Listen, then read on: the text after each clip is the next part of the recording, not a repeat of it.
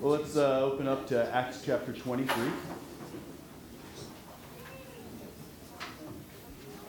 Acts chapter 23.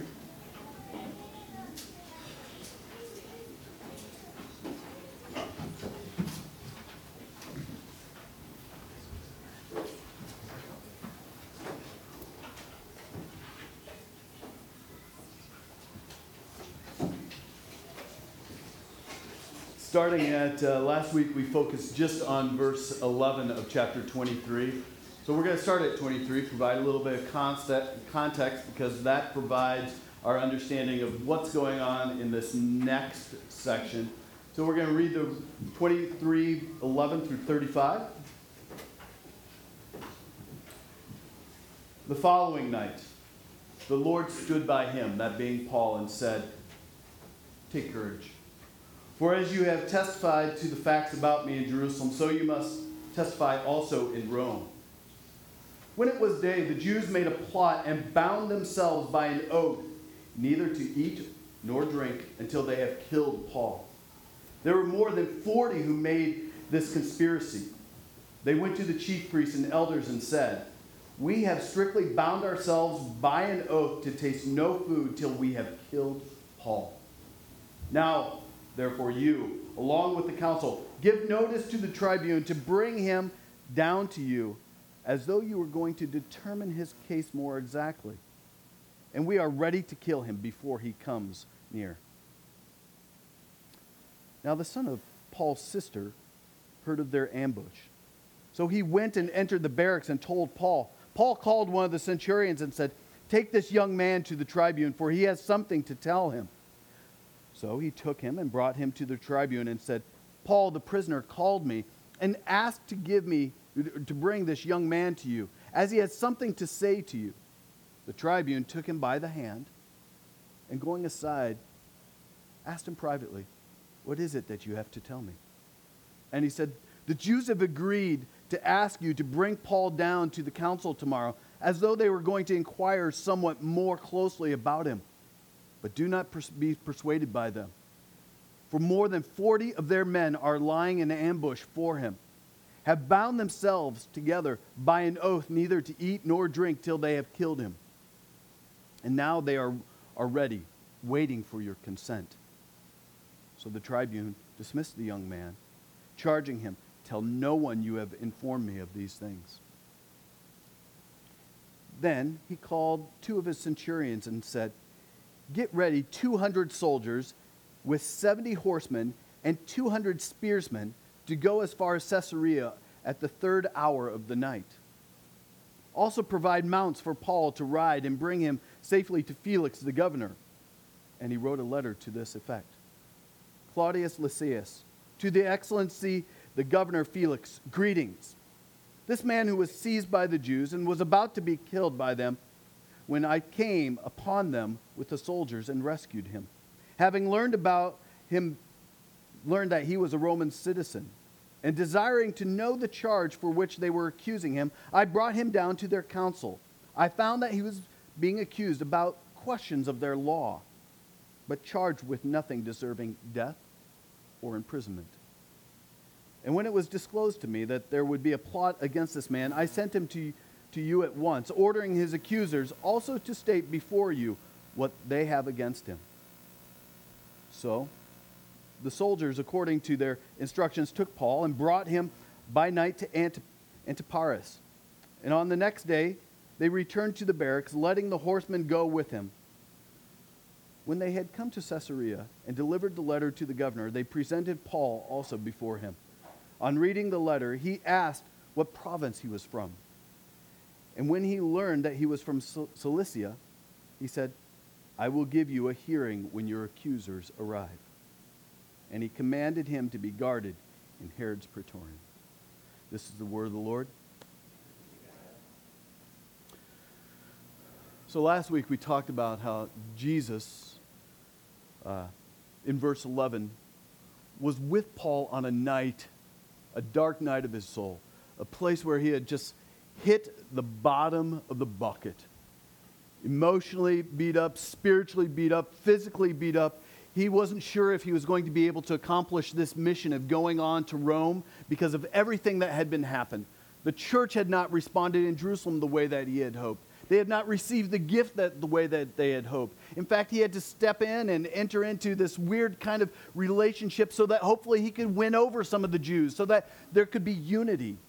And Paul was discouraged. We got chapter 23, verse 11, where on that night, Jesus stood by him. The Lord stood by him and said, take courage.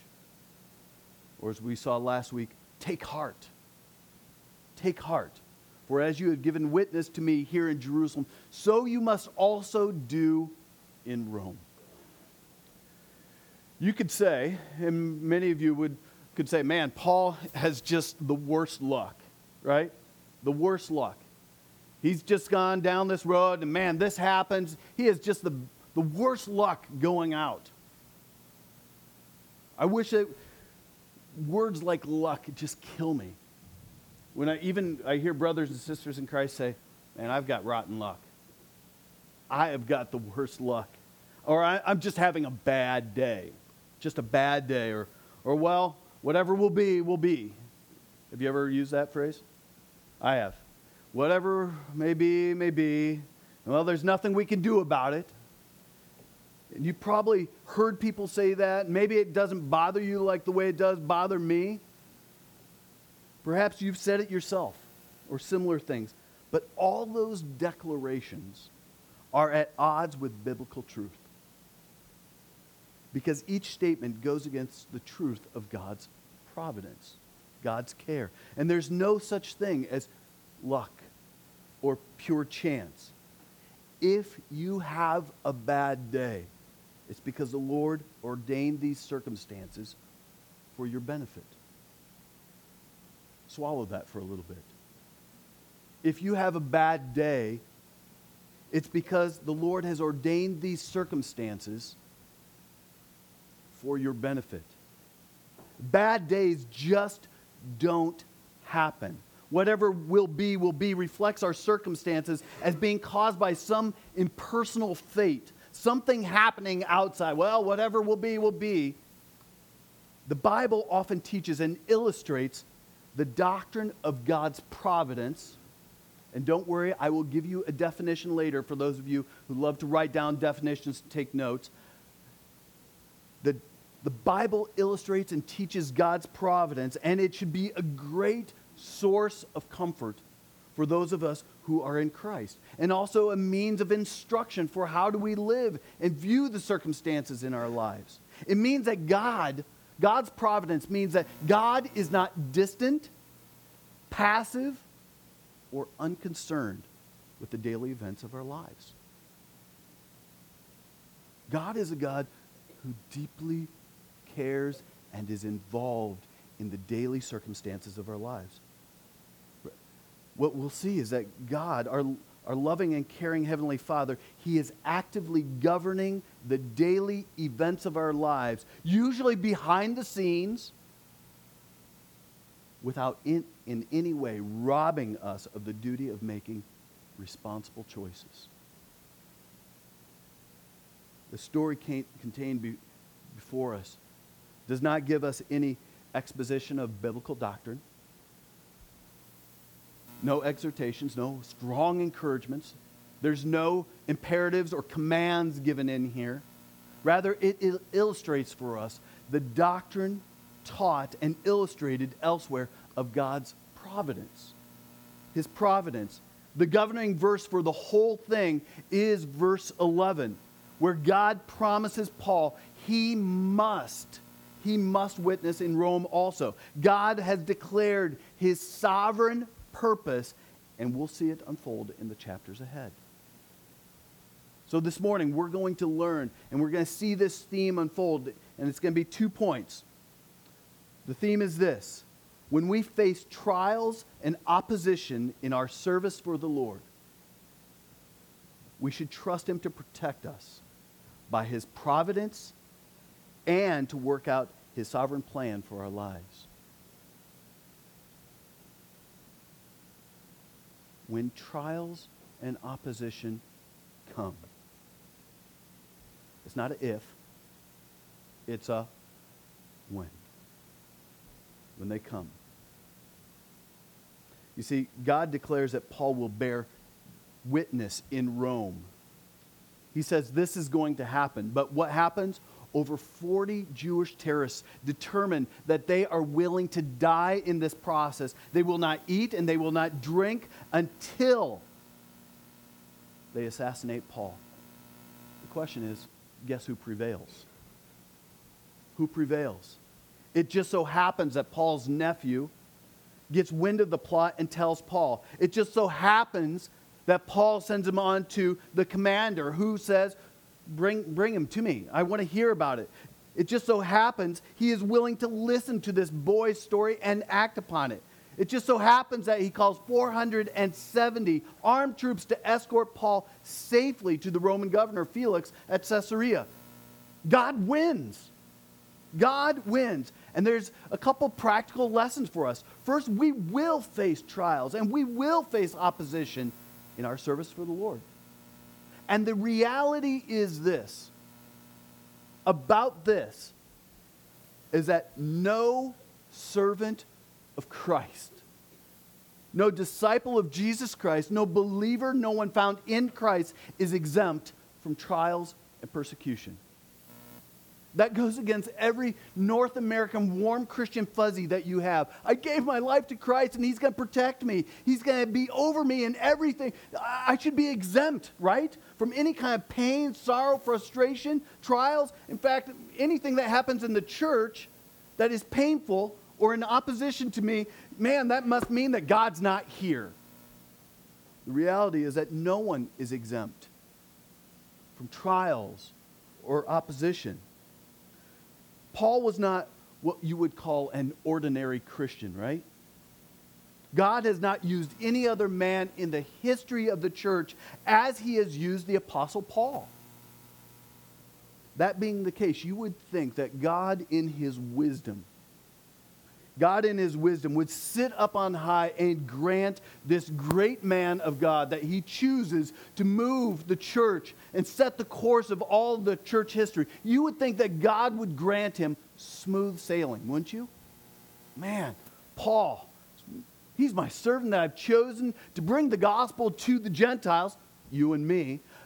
I am going to grease that mode so that it just happens. Everywhere he goes, he's going to have a smooth tongue, and everybody will receive the gospel. And every town he comes into, every judicial court that he comes in contact, everyone that he touches, smooth sailing. But if you read your New Testament, and you've been listening carefully to this series in Acts, you will know that that is far from the truth. Far from the truth. In fact, listen to Paul's recounting of everything that he has gone through from 2 Corinthians 11. With far greater labors, far more imprisonments, with countless beatings, and often near death. 5 times I received at the hands of the Jews the 40 lashes less one. 3 times I was beaten with rods. Once I was stoned. 3 times I was shipwrecked. A night and day I was adrift at sea on frequent journeys, in danger from rivers, danger from robbers, danger from my own people, danger from the Gentiles, danger in the city, danger in the wilderness, danger at sea, danger from false brothers, in toil and hardship, through many a sleepless night, in hunger and thirst, often without food, in cold and exposure, and apart from other things. So the list is not complete. There's the daily pressure on me of my anxiety for the churches. If Paul was one of God's choicest servants,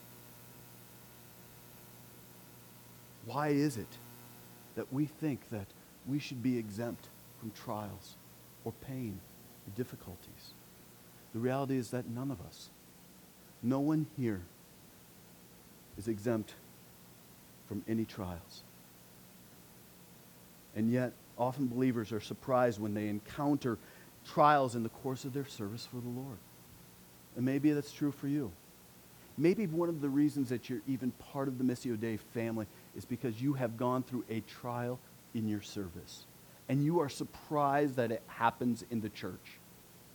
The reality is, you should not be surprised. You should not be surprised. Sometimes we think, man, if I was living for myself, that would be one thing, right? Man, if I was living for my own gain and my own issues, I would really expect God's hand of discipline to be on me, and that God has every right. But here I am just trying to faithfully serve the Lord, and now this happens. What is the deal? The deal is this. The deal is that God promises none of his servants a pass from exemption, or given an exemption from trials and opposition. In fact, his word often describes the Christian life as warfare. How's that feel for comfort?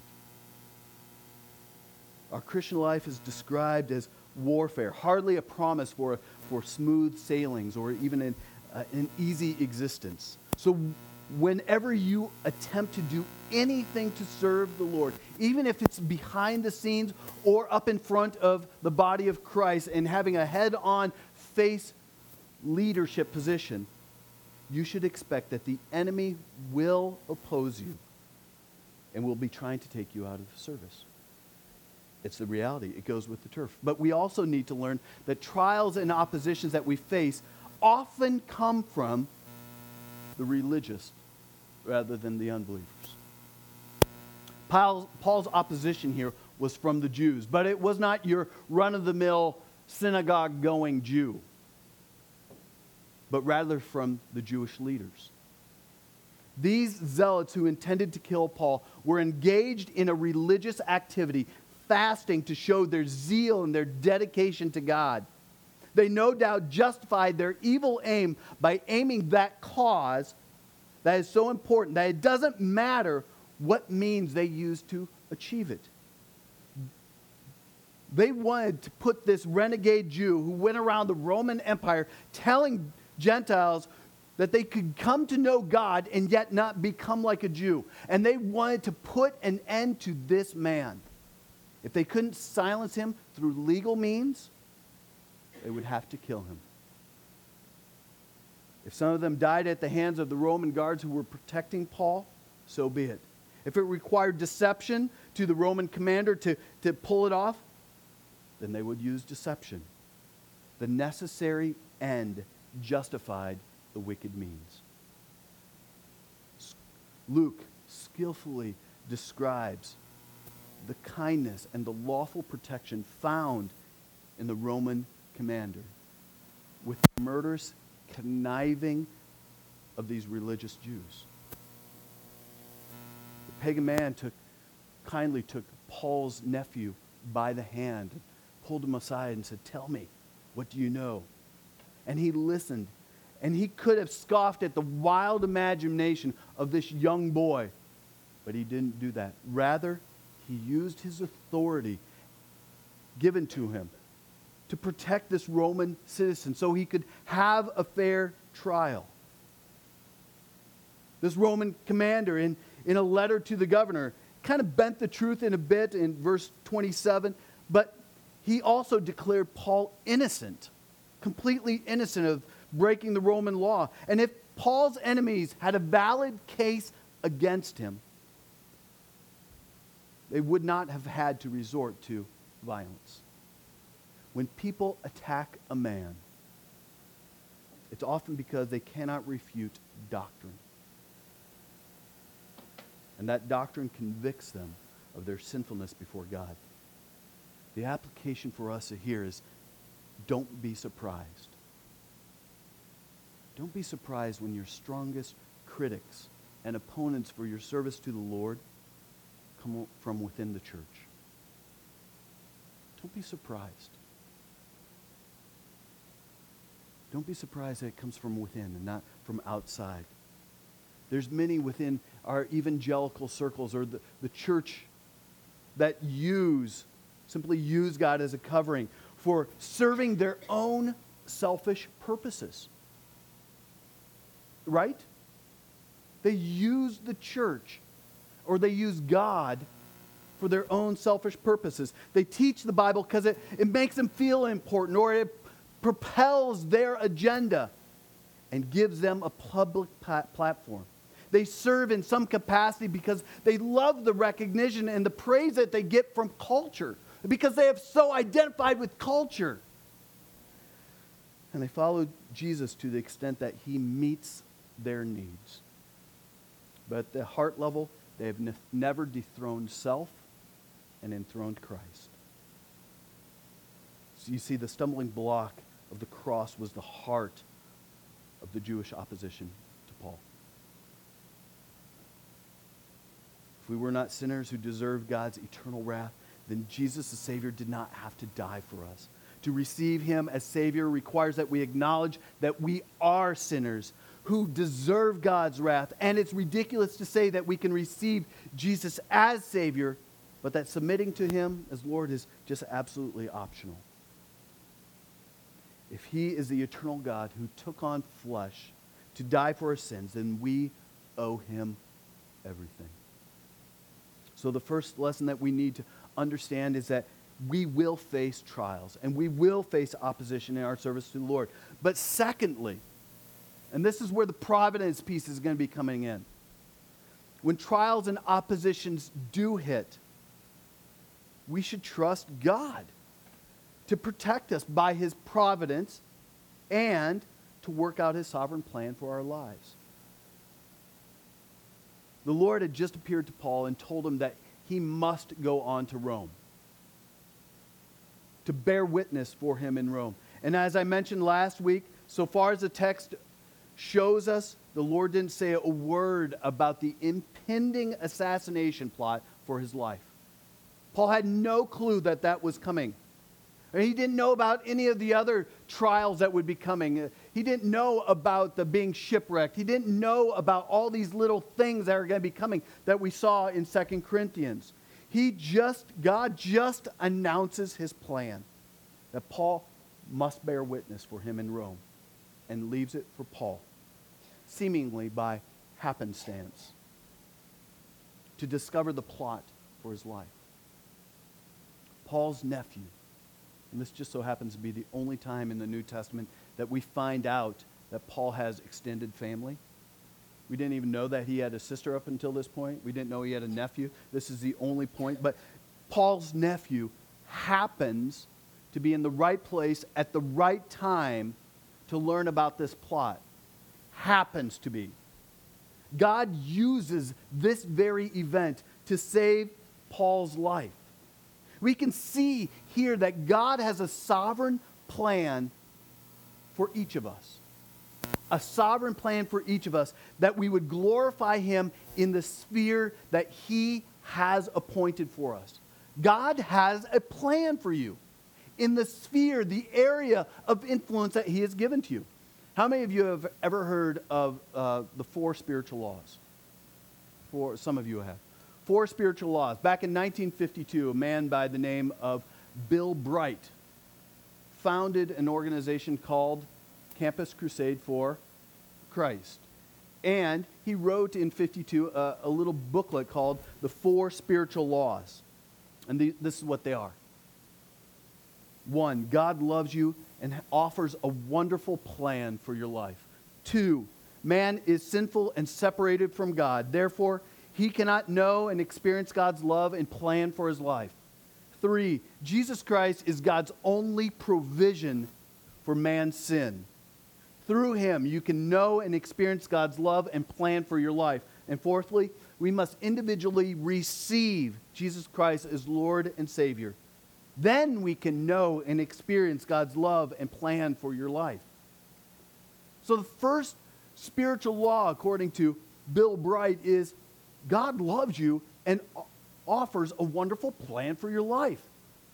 Whether he calls you to be a bricklayer or a businessman, a school teacher, a missionary, a truck driver, a preacher, his plan is that you would live in such a manner that your life brings glory and honor to his name. That we be a reflection of what God has done and is doing, and we reflect what God is doing out. As we saw last week, the Lord promised his exiled peoples through the prophet Jeremiah. For I know the plans I have for you, declares the Lord. Plans for welfare and not for evil, to give you a future and a hope. Or as the prophet Isaiah declares to the nations that were threatening the people of Israel, Isaiah said this, take counsel together, but it will come to nothing. Speak a word, but it will not stand. For God is with us. Wicked men may plan to destroy God's servants. But unless God permits it, as part of his sovereign plan, they will not succeed. God's plans always overrule the plans of men. No matter how powerful these men or organizations or governments are, God's plans always overrule the plans of men. Even for kings, God says this in Proverbs 21, and I love this picture. The king's heart is a stream of water in the hand of the Lord. He turns it wherever he wills. I love it. So, we put a lot of hope in governments and presidents and kings and whoever, despots that might be ruling over us. But you know what the reality is? The heart of a king is like water in God's hand. And God moves that stream wherever he so wills. Proud men may plan out their lives, but Proverbs 21 says, no wisdom, no understanding, no counsel can avail against the Lord. Nothing. Nothing. And this means that no force, no matter how evil, this would have been a great one for 9/11. No force, no matter how evil, can ever thwart, impede, slow down God's sovereign plan for us. None.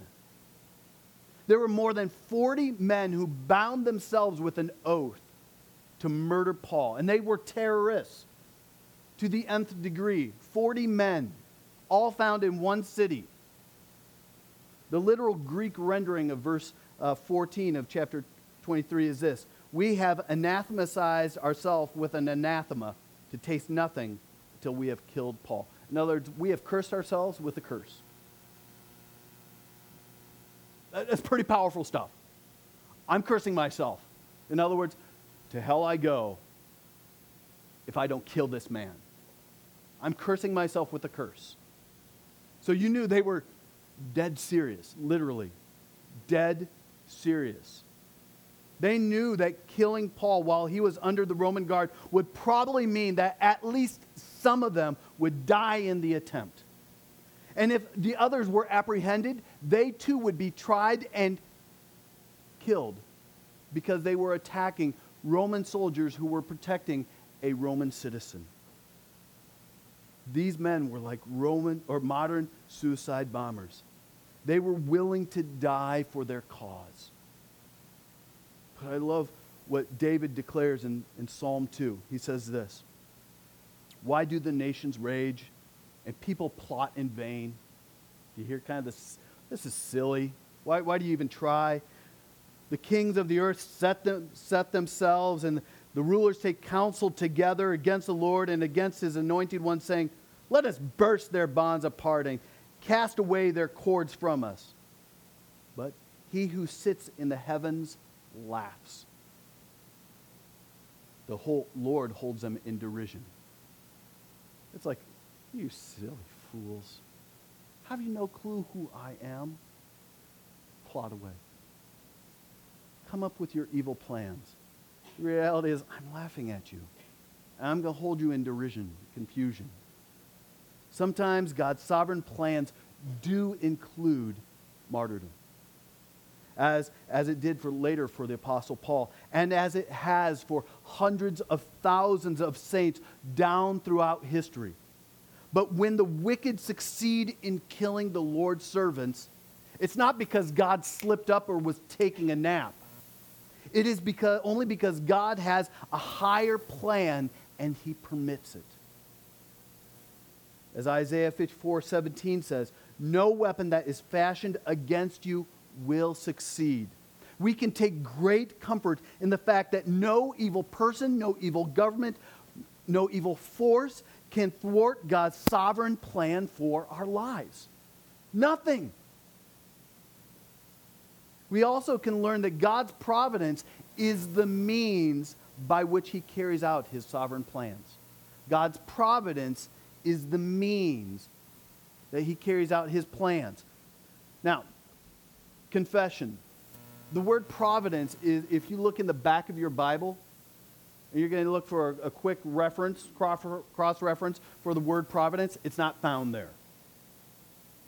It's not found in the Bible, but the doctrine is stated and illustrated as a major theme throughout the entire Bible. In fact, the book of Esther, it is the major theme for Esther, which never mentions God directly.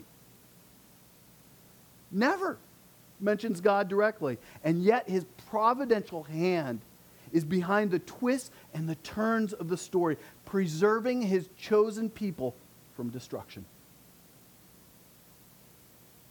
Deists deny that God's providence by asserting that he created the world, but he is no longer actively involved in it.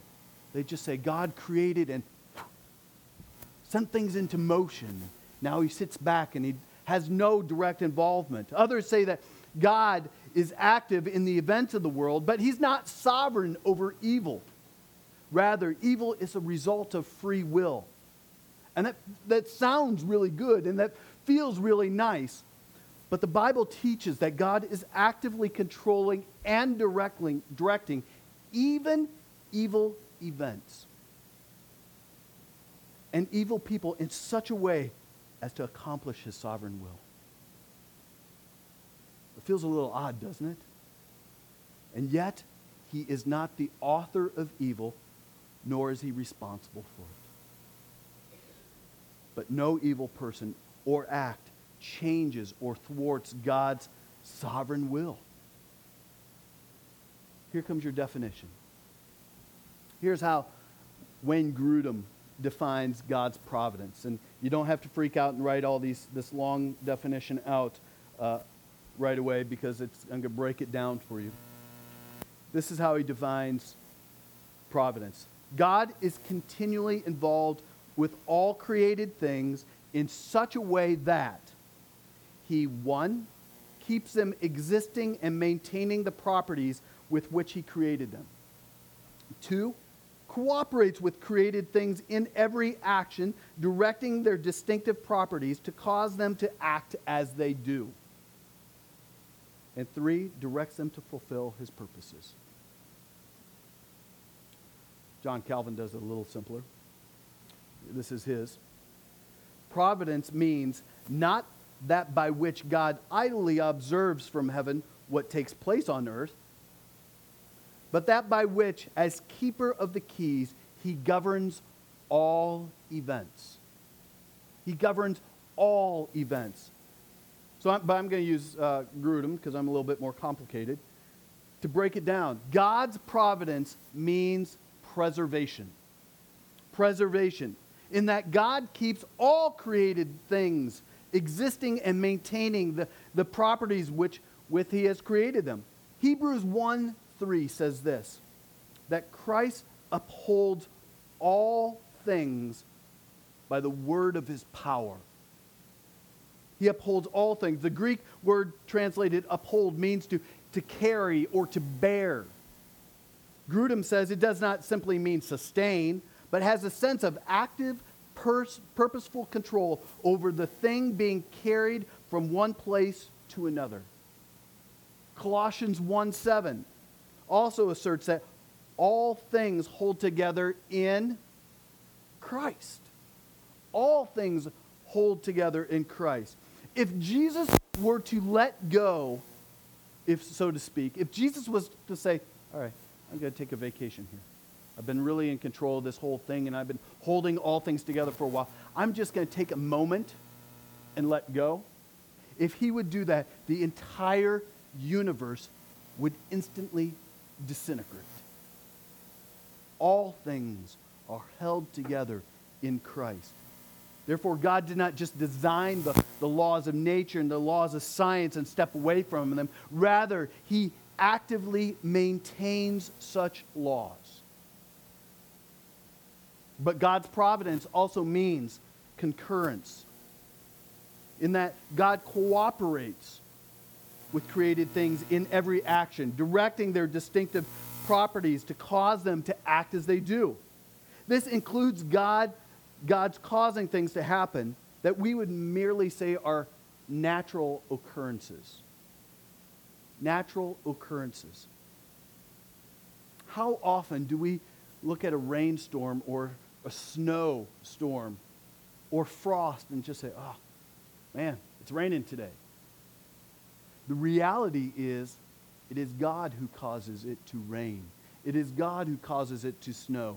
It is God who causes the rivers to go up and to go down. It is God who is in charge of the heat by day and the cool by night. It is God who is in charge of the frost that we see outside. He's the one who causes the wind to blow and the lightning to flash. It's God who gives food to the wild animals and to the birds. It's God who governs what we call random chance events, such as even the casting of lots. Also, God causes things to happen where his creatures play a role.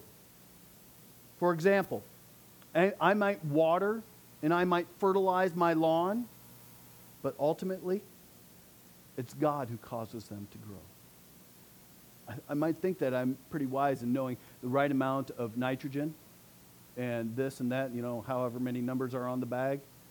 Know the right prescription for my lawn. I might even water it at the right times, but ultimately, it is God who causes the grass to grow. I can put water in our freezer, but it is God who causes the water to freeze. Not frigid air. It is God who causes the water to freeze. God also governs human affairs. He determines the time, existence, and boundaries of nations. He sets up rulers and he takes them down. He governs every aspect of our lives, including the number of days that you and I are going to live. He is sovereign over evil, although he is not tainted in any way, nor is he responsible for it. But he uses evil men and events to carry out his sovereign plan, even as he's doing in our story. God's providence also means government. God has a purpose in all that he does in the world, and providentially governs or directs all things in order that they accomplish his purpose. Daniel 4:35 says this: he does according to his will. He does according to his will among the host of heaven and among the inhabitants of the earth. And no one can stay his hand or say to him, what have you done? You see, God, Ephesians 1:11, God works all things according to the counsel of his will.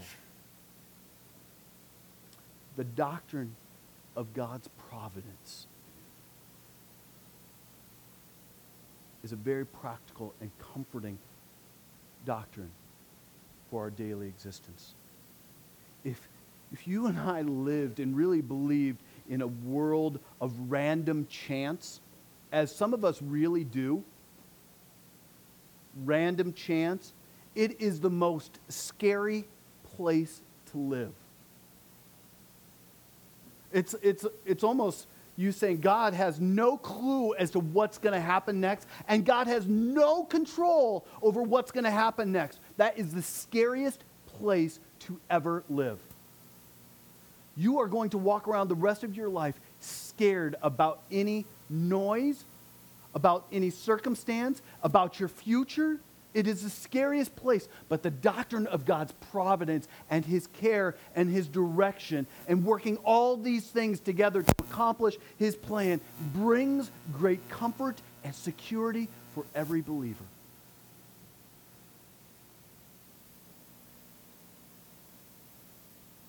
If God was not sovereign over evil,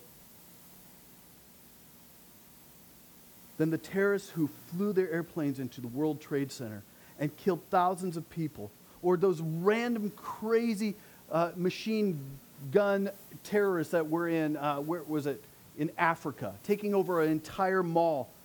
Those are tragic, scary things.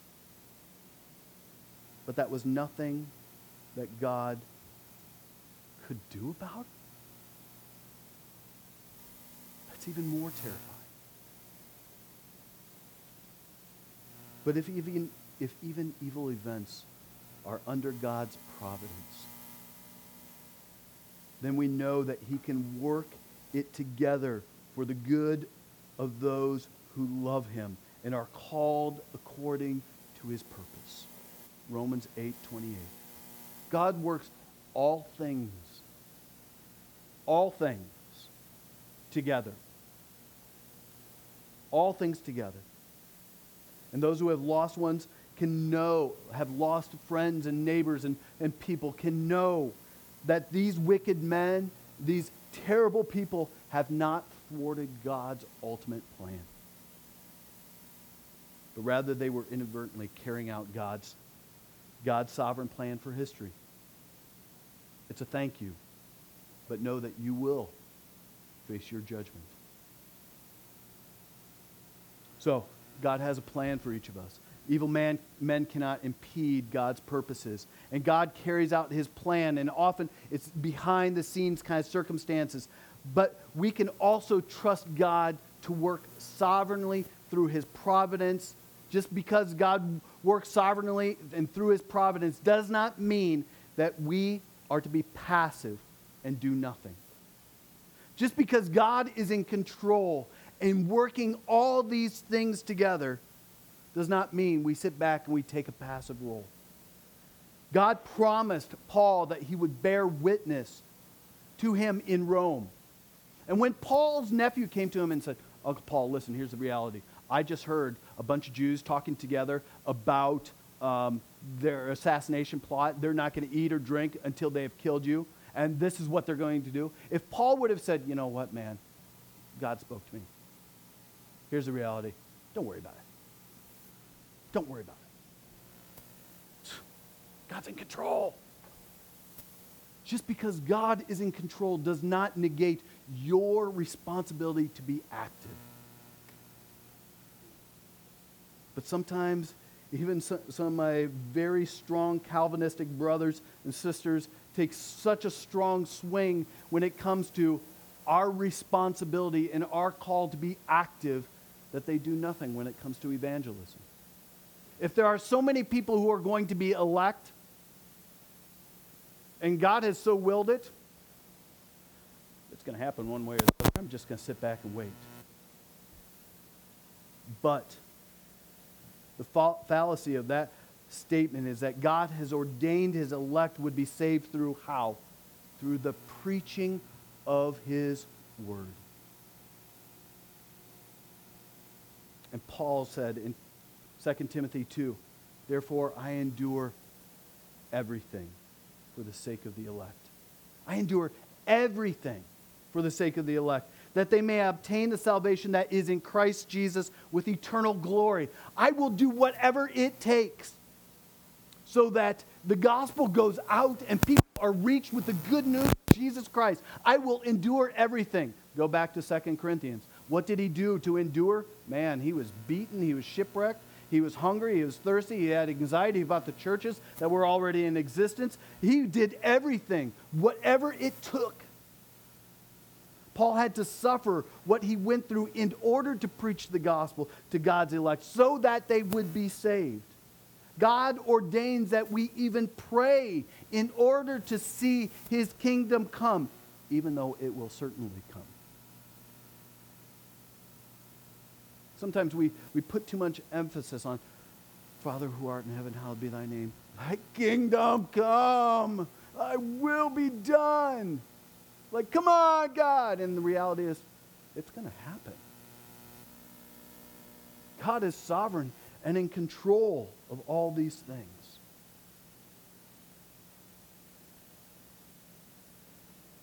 So hopefully no one here will ever have an assassination plot against them.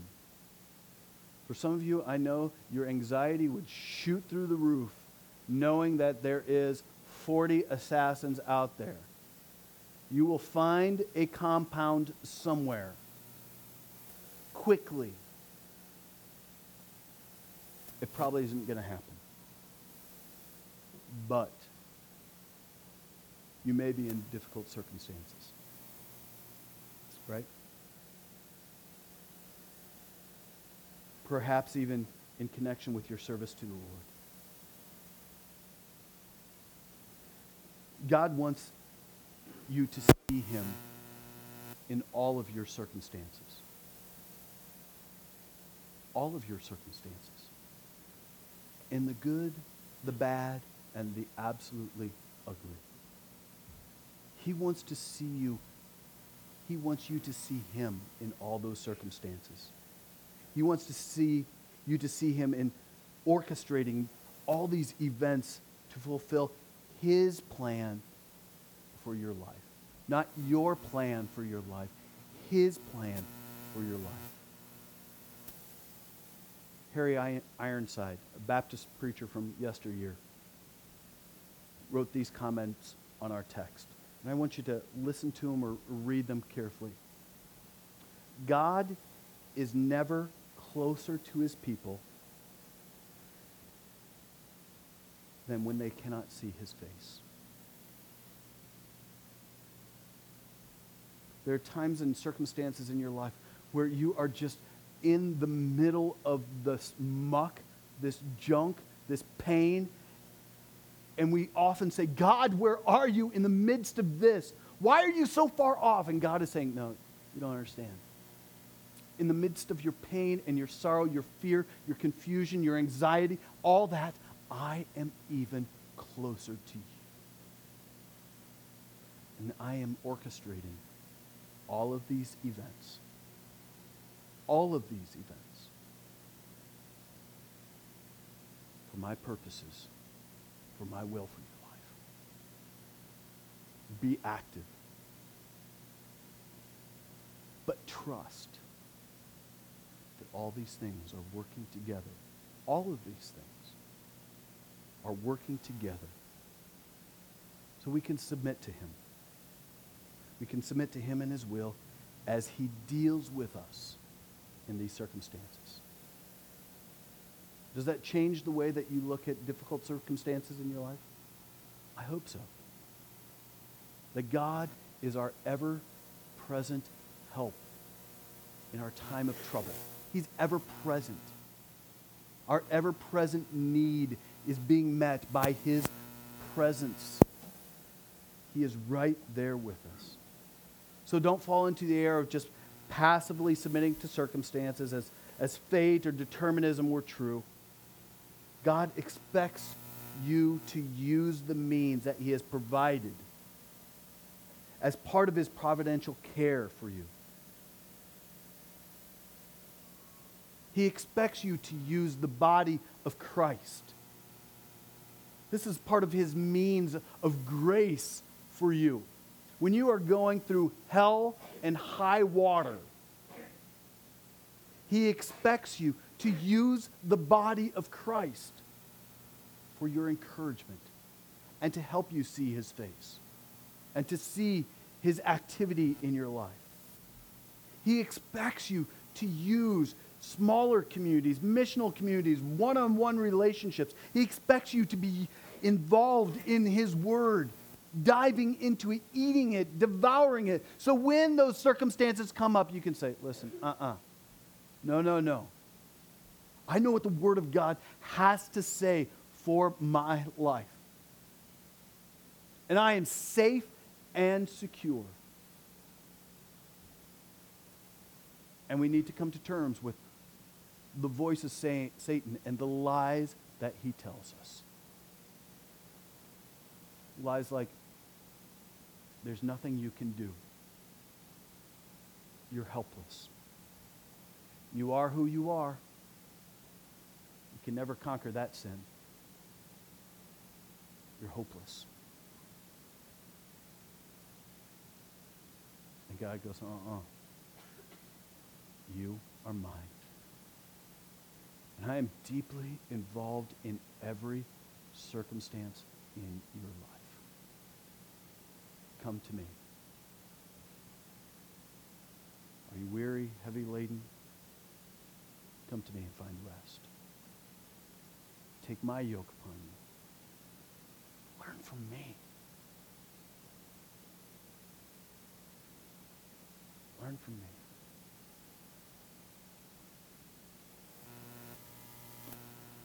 As you work out your salvation with fear and trembling, you will see that it is God who is at work in you.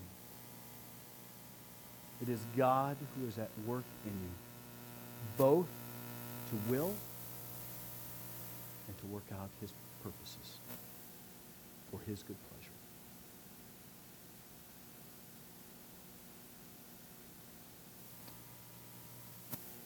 Just popped into my head. Another means of grace that God has given us is the gift of prayer.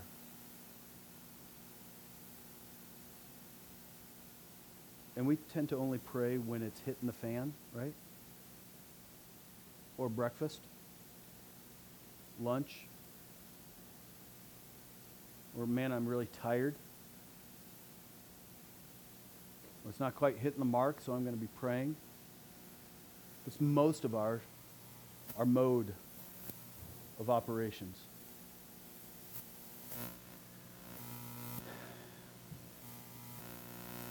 God has given us the gift of prayer. I'm done about 5 minutes early. So let's consider it a gift. Not the kind of gift you think it is. What are you going to do for 2-3 minutes? I want you to huddle together with 3-4 people, and I want you to pray. Some of you, this is going to be some of the most awkward part of the whole sermon. You'd much rather sing out loud than pray, right? But we're going to pray together in small groups. Pray for God's providential care. Pray for God's purposes to be accomplished in you, in your family, in your friendship, in your workplace, in our church. And I'll close us in prayer, and then we'll come in together for a time of communion, being reminded of the gospel. We'll respond in gratitude. So let's pray.